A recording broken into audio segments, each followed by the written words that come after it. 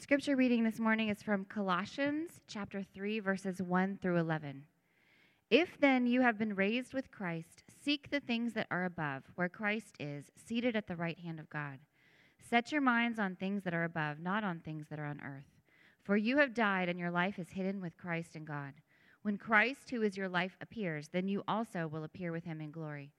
Put to death, therefore, what is earthly in you: sexual immorality, impurity, passion, evil desire, and covetousness, which is idolatry. On account of these, the wrath of God is coming. In these you too once walked when you were living in them, but now you must put them all away: anger, wrath, malice, slander, and obscene talk from your mouth. Do not lie to one another, seeing that you have put off the old self with its practices and have put on the new self, which is being renewed in knowledge after the image of its creator.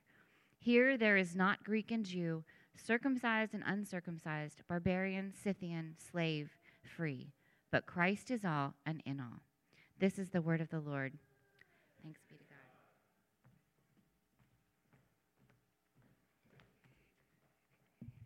God. Thank you, Rachel. All right, good to see everyone this morning. We turn our attention back to the book of Colossians, the short letter that Paul wrote to these new believers, new converts in Christ who heard the gospel through Paul's good friend Epaphras. And they began to grow in their faithfulness to Jesus. They believed the message that they heard. It took root in their lives. It turned their lives upside down in a lot of ways in their community that they were in.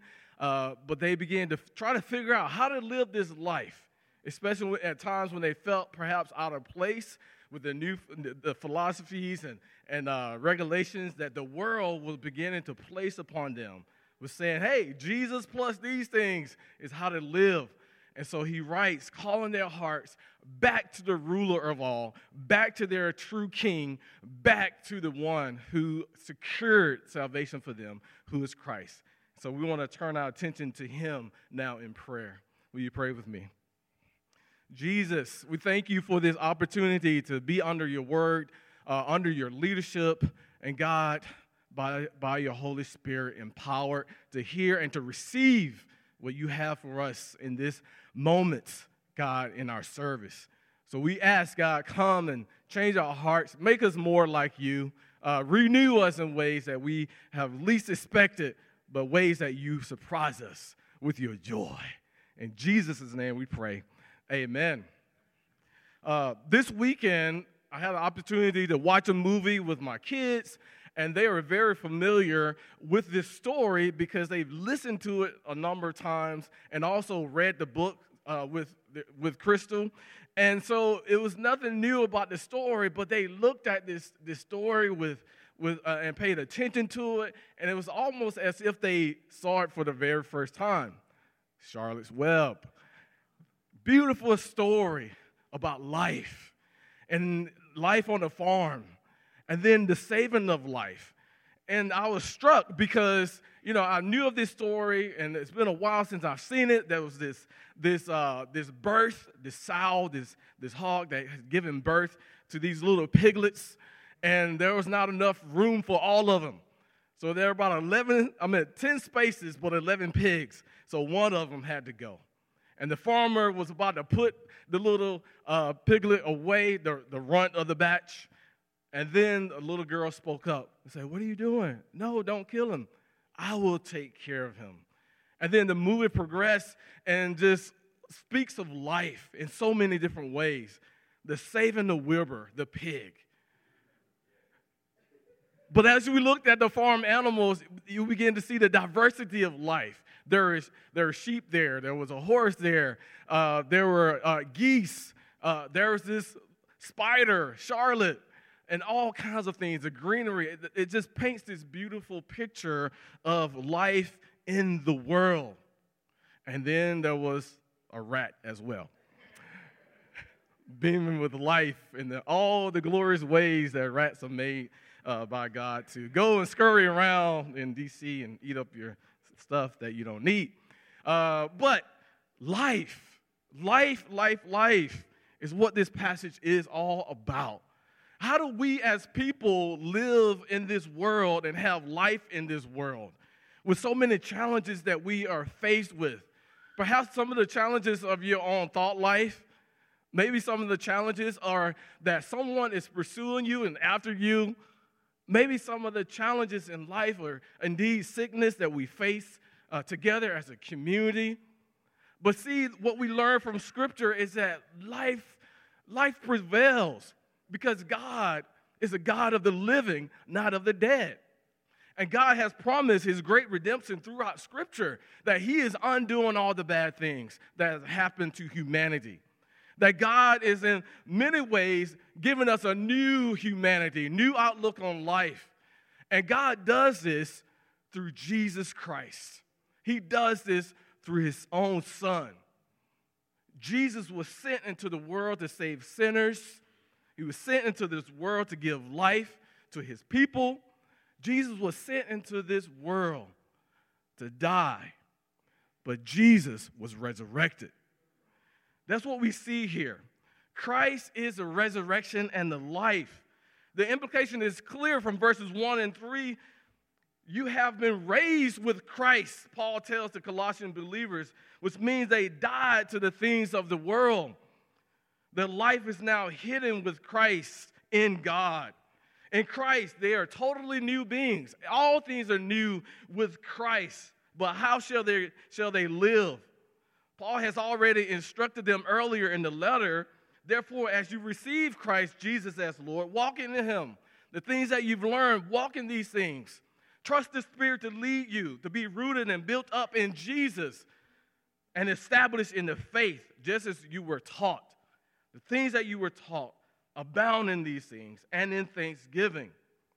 And he also encourages them, too, that they would make sure that no one takes them captive by the philosophies of the world, by the empty deceit of the world, by the human traditions of the world, by the elemental spirits of the world, because these things are not life according to Christ. So we need to look at a few things here. So let's look at how do we live from the new humanity? How do we live by losing the old humanity? How do we live in union with all saints? Living from the new humanity. You know, I love this idea because it strikes to the heart of our position in Christ, our identity in him. You know, we don't live for Christ, we live from him because our life is in union with Christ based on what he has accomplished, dying for our sins, that we're forgiven in him. So we are unified to him, receiving a new identity, becoming new people. And so we have this new humanity that we live from. Our position is set. And sometimes it doesn't feel that our position is set in Christ, right? When we begin to have doubts about what we are doing in life and where we should go, which jobs we should have, which friends we should have. It doesn't feel like it at times when worry creeps in and we're distracted by worry and by the own frailty of our humanity. But Paul is calling them back to live from this new humanity, their position in Christ. How do we do this? Pursue Christ. He tells them, pursue Christ, to seek him with all their heart, mind, to seek the things that are above, where Christ is seated at the right hand of God. And you see, this type of seeking Christ is what he has in mind, that we are to be so devoted to him in a serious manner that everything pales in comparison, that we are to be consumed in our desire for Christ. You know, that it's like being consumed, you know, with this idea of this person that you start to like. You know, you're fond of them. You favor them. You want to be with them. You're crazy about them. You're head over heels with them. We realize that this is how we are to be towards Christ, because this is how Christ is towards us. Christ, the scripture says, ascended to the highest heavens. There Christ, the disciples saw him ascending beyond the clouds. And the angels declared that the same way you saw Jesus go up, he will come back. And scriptures also declare that he's seated at the right hand of God. And we learn from even Psalm 110, where this is an allusion from, where King David writes about his Lord. So he says to the Lord that says of his Lord that he sit at my right hand until I make your enemies your footstools. Being at the right hand of God means that Christ has all power, all authority, all prestige. He has everything. We've even learned from this letter, he's the ruler of all. God has bestowed this privilege, this right to Christ, his own son. So Christ is without rivalry in our lives. He is to be above all in our lives. Therefore, our focus is to be on this practical pursuit of the heavenly reality. And Christ taught this when he was here on earth. Seek first my kingdom and my righteousness. And everything else, food, drink, where you would stay, everything else will be added to you as well. Because everything else is the things that we tend to worry about, right? You know, what we're going to eat, where we're going to live, what clothes we're going to put on. He's saying seek first. If we seek first his kingdom, it means we're seeking Christ's very self, him, and who he is. And the beauty is that God gives us his Holy Spirit that is poured out from the Father and from the Son. And this is the Spirit by which we say, Father, Abba, Father. We know him by the Spirit that he has given us. And so the Spirit within us shows us the Word of God and proclaims that this is the true spiritual Word of God, that Christ has lived on our behalf. It's impossible for us to keep the law, but Christ has kept it at every point. And so as we walk in obedience to the things of God's Word, we're walking with Christ every step of the way by the power of his Spirit. Because the Colossians have come into union with Christ's resurrection, they have the resurrection power of God within them to obey his commands, and we do too. So they are to pursue Christ, and then they are to set their minds with Christ as well, to be preoccupied in their minds for the things that are above, not the things on earth. Christ says we have to be in the world, but not of it. For we have died to the things of the world. Your life is hidden now with Christ in God. So Paul is instructing them to give careful consideration to the truth of Christ, having their minds reshaped to think Christ's thoughts after him, having their minds just crowded out with the Word of God, with the pleasures of God, with the promises of God, the one who will never leave us nor forsake us, the one who will never allow anything or anyone to snatch us out of his hands, the one who has declared that I love you to the uttermost. I love you, Christ declares to you and to me. Nothing could change that, nothing at all. So preoccupy your minds with these truths. You're hidden in Christ. And yes, the things that you are to be in totality of your being in Christ is not revealed to us yet. But one day it will be plain for all to see. It says when Christ appears, it will be plain that we are with Christ in God. All the doubts are gone away. Full assurance in his presence. You will also appear with him in glory. In the twinkling of an eye, we will be changed to be like Christ fully. New bodies. Eternal perspective that will never go away. Total confidence in him. And so we can renew our minds, preoccupy our minds right now with the things of Christ. And you know, there are sometimes when thoughts get in our head, it's hard for us to get those thoughts out of our heads. The anxiety of life may have us thinking about something over and over again. It puts us on a wheel of just worry all the time. And this is a grasping of our responsibility of how to live in the world, or how to be a good neighbor, or how to take responsibility.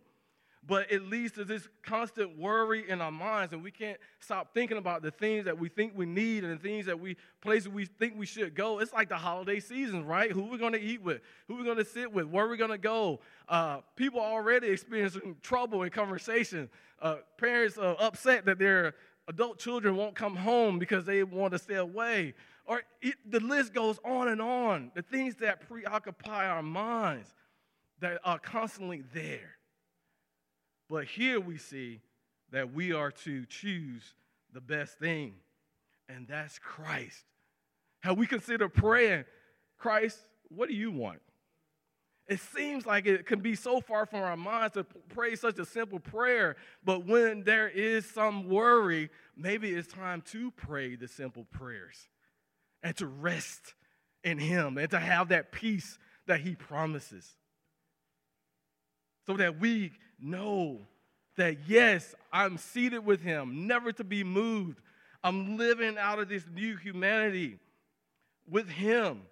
My heart is being prepared for Christ's return. I long to see Him. Because when Christ, who is your life, appears, then you also will appear with Him in glory. So let our pursuit be Christ, His word, coming before Him in prayer, praying with one another about the things that are ailing our hearts, seeking the will of the Father. We can know His will, you know. The Spirit will not lead us astray. Christ has not left us as orphans. We have a Father that we can go to, that we can know, that we can pursue, who wants to fill our minds with the assurance of His presence in our lives and His security that He has given us in Christ. This is the resurrection power that we have. This is how we can live in light of the new humanity. Christ, our representative. Christ has experienced real and actual death. And we have too with Christ. Christ experienced the pleasures of God, the joy forevermore. And we do too. This is our new reality. So we live with Christ in the new humanity. But we also, as we live from this new humanity, it means that we also live by losing the old humanity. We're dead to the old man. And so we need to continue to lose parts of this old man. How do we do that? We must mortify these earthly members. And this is like an old word, mortify, you know. But it means what it says here in the text. Verse 5, put to death, therefore, what is earthly in you, sexual immorality, impurity, passion, evil desire, and covetousness, which is idolatry. Put to death the earthly members that are within you.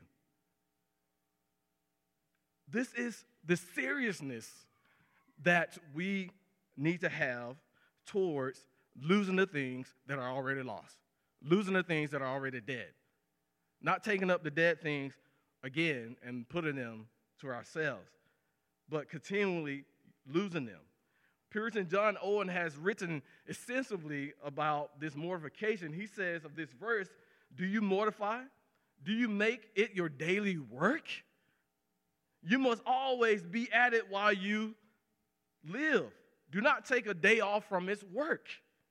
Always be killing sin, or it will be killing you. So there are some sins in our lives that continue to creep up on us. It's like, whoa, I haven't seen you in years. Why now? Where are you trying to lead me? Which avenue you're trying to lead me down? Whoa, you're saying that, you know, unless I do this thing for you that I don't have, I'm not real. I don't have true identity. I'm going to be cast out. It says all sorts of things. But see, what we need to know is like, Yes, we need to make it our habit to be put into death the sin that is in our lives. This is like the Father, because we learn from John 15 that he prunes every branch in him that does not bear fruit. He takes away things that we don't need. So he inviting us to do the same, to let go of the things that we do not need. Even Paul says in 1 Corinthians 9, but I discipline my body and keep it under control, mortifying, lest after preaching to others, I myself should be disqualified. And so we are to put these things to death. Well, what are these things? Paul gives us a list here of 5 things. You know, they start from the specific thing, then they go to the more general things. And so the first in this list, he says sexual immorality. And this simply is sexual intercourse outside of marriage. Paul is saying, hey, you must put this to death. Whatever form that it may take in your life, you are to put this to death. And impurity is the contamination of one's character. Passion, what is that? Lust. It's the big passions that we have for something. Evil desire, this type of desire that proceeds lust. Covetousness is greed in our lives. It is this type of hunger for physical pleasure. It's the breeding ground for more and more and more evil desires, which turns out to be nothing but idol worship at the end of it. The core of it is replacing God, putting one's attention on that which is not God, which is not Christ. And so we need to do business with these parts of our lives because they continually come up. We're bombarded with sexual images in our day, even in our own minds and our own stories. We're tempted beyond measure at times in these parts of our bodies. And so we are to do business with this by cutting them off. To be addicted in the way of sexual immorality in all its forms, it's a great entanglement. It leads to great confusion. Even Paul says, anyone who sins sexually sins against himself. What it is a self-killing. There's no good can come out of it. It always ends in the same thing over and over again. It ends in death. When we fantasize about something that's outside of what Christ has intended for us within the bounds of marriage, it leads to us thinking about it over and over again and planning and plotting how we can have this type of pleasure in our lives. It leads to action. We act it out in our bodies because our bodies were meant for pleasure within the context of marriage, not in the context of me by myself or me with someone else or me in my mind. It's like, no, it leads to the end to shame and despair, deep shame, deep despair. And so what do we tell ourselves at the end? I might as well give in. I might as well go back in that wheel and go through the cycle again. And then the messages of shame set in. No one loves me but me. I have to take care of myself because it leads to insecurity, deep-seated insecurity. And then the idol becomes an idol factory. It's on this, it's moving fast in our lives. We try to fight it with the earthly ways, and it comes back. Try to fight it again, it's an entanglement. And so this idea of mortifying, your earthly members, like you can cut it straight off, right? But it's more complex than that. It has to be something that's more intricate, something that is more intense. It has to be something that happens over time in the power of Christ, in the community of Christ. It has to see the light of air. It cannot be taken care of with just you by yourself. It would crush you if it was just you by yourself. It has to be dealt with in an extreme manner. You know, as I was thinking about this, you know what came up in my mind? This story about this mountain climber, Aaron Rawson. I don't know if you guys remember the story, but he decided to go off by himself, and he went off hiking by himself, and he knew that was a no-no. And then he came upon this 800-pound rock that he stepped over, and it came down. He was trying to protect his head, and his hand got lodged in it between a rock and a hard place, literally. And there he was after 5 days. 2 burritos were gone. The 5 liters of water were gone. The sun beating down on him. What was he going to do? There he was. Part of his arm was stuck, lodged in it. And so he had to do the thing that he had to do to keep him alive. What he did first, he broke his arm. Can you imagine? Looking at your arm, it's in pain, yes, and then more pain to break those 2 bones. And then from there, he had to take out his pocket knife, small little knife, not a butcher's knife, but a small little knife. And he had to cut through skin and ligaments and tendons. He had to do this in a very intricate way. There's nothing that could take care of it in one swoop.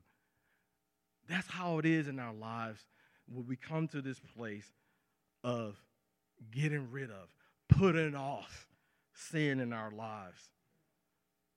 We deal with it in the depths of it because that's where Christ wants to go in our lives the most. He wants to go to the deep and intricate places and to shed the light of the gospel. We may think it's just easy, you know, no, there is wrapped up in stories. It's wrapped up in vows. It's wrapped up in our own selfishness because sometimes we like it. We like it. And it's been a friend to us, we think. And we tell ourselves, I can't do it. I don't want to do it. And sometimes we believe that I cannot live without it. And so I'm in between a rock and a hard place. Christ has said he's died for me. He's given me new life. But this pleasure feels like it's giving life. It feels good. It feels powerful. But it leads to death. James says, let no one say when he is tempting me, I'm being tempted by God.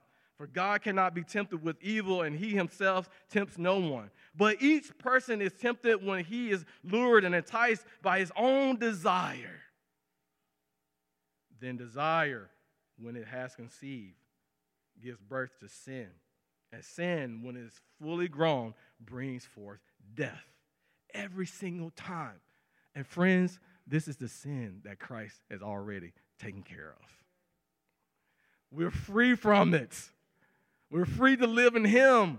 He gives us the power to say no and to deal with it. And sometimes dealing with it takes years. And sometimes dealing with it means consequences of that sin. Sometimes dealing with it means I cannot go back in those places. Sometimes dealing with it means I have to have a brother or sister with me at all times because I need that type of accountability. Men and women have said that in their lives. I cannot go to a hotel room. Just the click of the key at the door reminds me of the old sinful life. It's waiting to have you. But God has provided himself to be with us and to lead us into his pleasures, into his freedom, so that we are not alone in this. We also are to mortify our earthly mindsets. Verse 8 here, but now you must put them all away. Anger, wrath, malice, slander, and obscene talk from your mouth. What is this anger? Well, this is the seething hatred of the heart. It's murder. Wrath is just rage, and it ends up being angry words and deeds. This malice is the evil intent that causes hurt of another person. Slander, which is just this speech that puts malice into practical effect. And this obscene talk, this is just the filthy language, abusive intent. It really contaminates both our ears and those that hear it. And so what is Paul saying here? Paul is saying that, hey, you can't live in these mindsets. The anger does not achieve the righteousness of God. You have to put these things all away, because these things do not build up, they tear down communities. They don't build up your character in Christ, they tear down your character in Christ. And so Paul puts this here because he knows that this is a struggle. We live in a broken world where we do get upset sometimes. When we do becomes frustrated and we want to protect ourselves. We want to defend ourselves at times. And then when someone comes against us, we want to say things about the people around us that will cut them down. It's like, oh, you think you're going to get me? No, I'm going to get you. No. Okay, let's go toe to toe. All right, let's have it out. But it leads to this place in the heart where we don't hold others in the highest esteem within the Christian community. Because remember, this is not the way of Christ. This is not the way of his people. He died so that we would have the power to put these things away from our lives. You know, where do these things show up? One practical example, if you drive, or if you've seen people that drive, road rage. Anybody have it? You know, I was in the car with a friend one day, and they were taking me to the airport, and I was just sitting there. I'm like, okay, are we going to make it in time for this flight or not? I don't know, but I'm just going to sit here and relax. I did good. And so my friend was like driving, and my friend saw that somebody wouldn't let them in the lane. And then here am I in the passenger seat, and my friend comes across me and says to the person in that car over there, really? Really? And gave their face, their emotions, and everything. And I didn't know what was about to happen here. You know, it can become dangerous, right? Out there on the road. But see, that's the thing about it, right? We're in the broken world. Things happen to people. People cut us off. We don't know the reason for it, but we're upset. We think they know better. They haven't seen us. They probably don't. You know, it happens on the bus all the time. Someone steps on someone's shoe. That person is upset and then ends up being physical with the other person. You know, and we have a problem with this. But see, Paul is teaching us here that we should put it all away. Put it all away. Because these things do not have in mind what God has in mind for his people. And we must not lie to one another. Verse 9. Seeing that you have put off the old self with its practices and have put on the new self, which is being renewed in the knowledge after the image of the Creator. So this right here is encouraging us to speak truthfully to one another, honestly to one another. And we have to learn how to do this together. It's not easy, because if we're used to hiding parts of ourselves, we will continue to hide those parts. But lying just helps us out. It helps us to keep going. It helps us not to face one another in the deepest way. Maybe you think that, hey, this person wants something from me. Well, I'll tell them a little white lie and we'll keep moving on. It says, do not lie to one another. That is semblance of the old self. You're new now in Christ. Put on the new self, who's filled with the truth about their brokenness, their sin, their limitations. This is the renewal party that he's talking about. Being renewed in the knowledge after the image of its Creator. Being like Christ. living in the freedom of Christ. We are regenerated, born again to a new and abiding hope, which is Christ himself. Renewed in Christ, continuing the process of being sanctified, made holy like him and set apart. We don't have to lie to one another. We can face each other honestly. We can be whole before one another because that is what we are before God. Whole in Christ, with him. That is what we are. Having the knowledge of God coming forth from his word. We don't see all that we are to be, but we know that we are like him in every way. This is the power of the Spirit that is within us. And so we may feel like, look, if I live like this, the way that Christ has called me to live, being honest with my neighbor, with one another, like learning how to put aside the anger and putting forth forgiveness, and learning how to let go of the earthly pleasures outside of God's designed will for us, we may feel like we're the outcast if we do this as Christians. Perhaps this is how the Colossians felt. That I'm learning how to live in this new way because I believe in it, I see it. It's evident through the gospel. It's evident through my life. I'm changed. The Holy Spirit is here. I'm bound with him. But I feel alone. I feel as if I have been cut off as a member of Christ's family, of Christ's body. I feel like the other people's mindsets around me don't have me in mind. I'm forgotten by them. And I take offense to it. I don't know why, but I just feel this way. Maybe that's you, friends. Maybe your motivation, it is to just get on with life. Tell people what they want to hear and just keep moving. But see, that's not the way of life that Christ has given us. That's not the way of losing our old humanity. Friends, lastly, I want to just share. Live in the unity with all saints. Paul says here there is not Greek and Jew, circumcised and uncircumcised, barbarian, Scythian, slave free, but Christ is all and in all. Instead of being in a racialized, polarized society, Paul is encouraging them to see that they have unity with Christ. The Greek and the Jews always at each other. Both felt like they had a way of living that was superior. Both thinking that their way of religion was the right way. And then that of the barbarian, those who were just in the uttermost parts of the world that people didn't know about. Their language was different. The Scythians had a way of living about themselves that was diametrically opposed to that of the orderly Greek. And then that of slave and free, the status of people. Well, when you're in Christ, all that has gone away.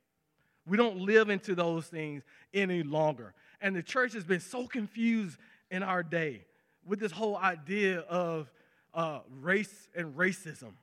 Sometimes, friends, we speak as if the church is everywhere. Like the people in the world should adopt what we believe when they can't even see what we believe in.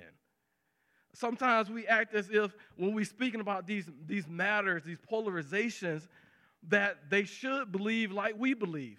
But it's impossible for them to believe like we believe. God has opened our eyes to these truths.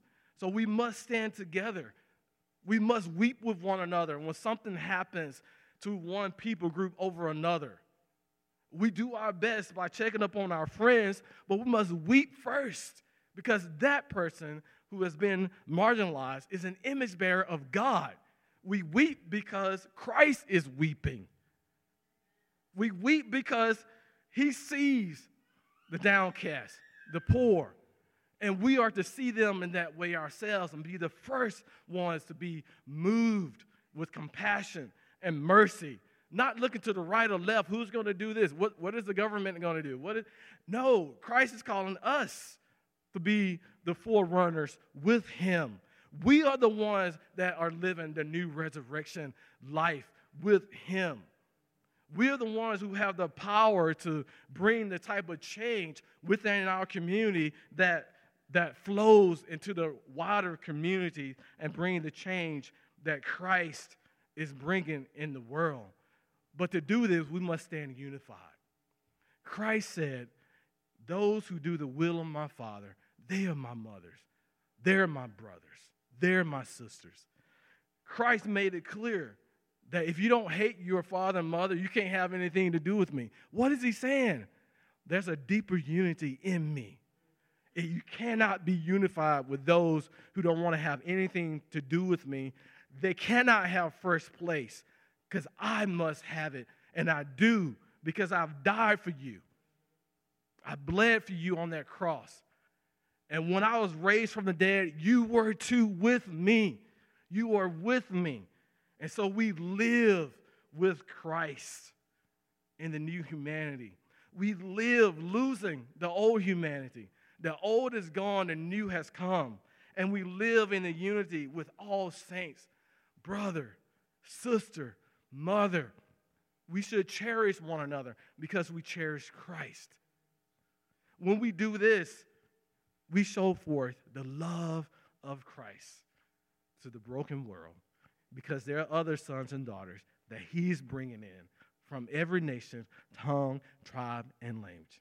So they too will know that he is a hope, the new life, the only life that can be had in this world. Let's pray.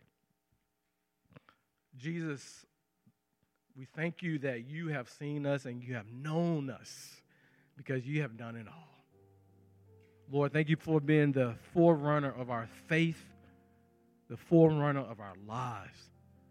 Christ, you feel all in all, and we are thankful.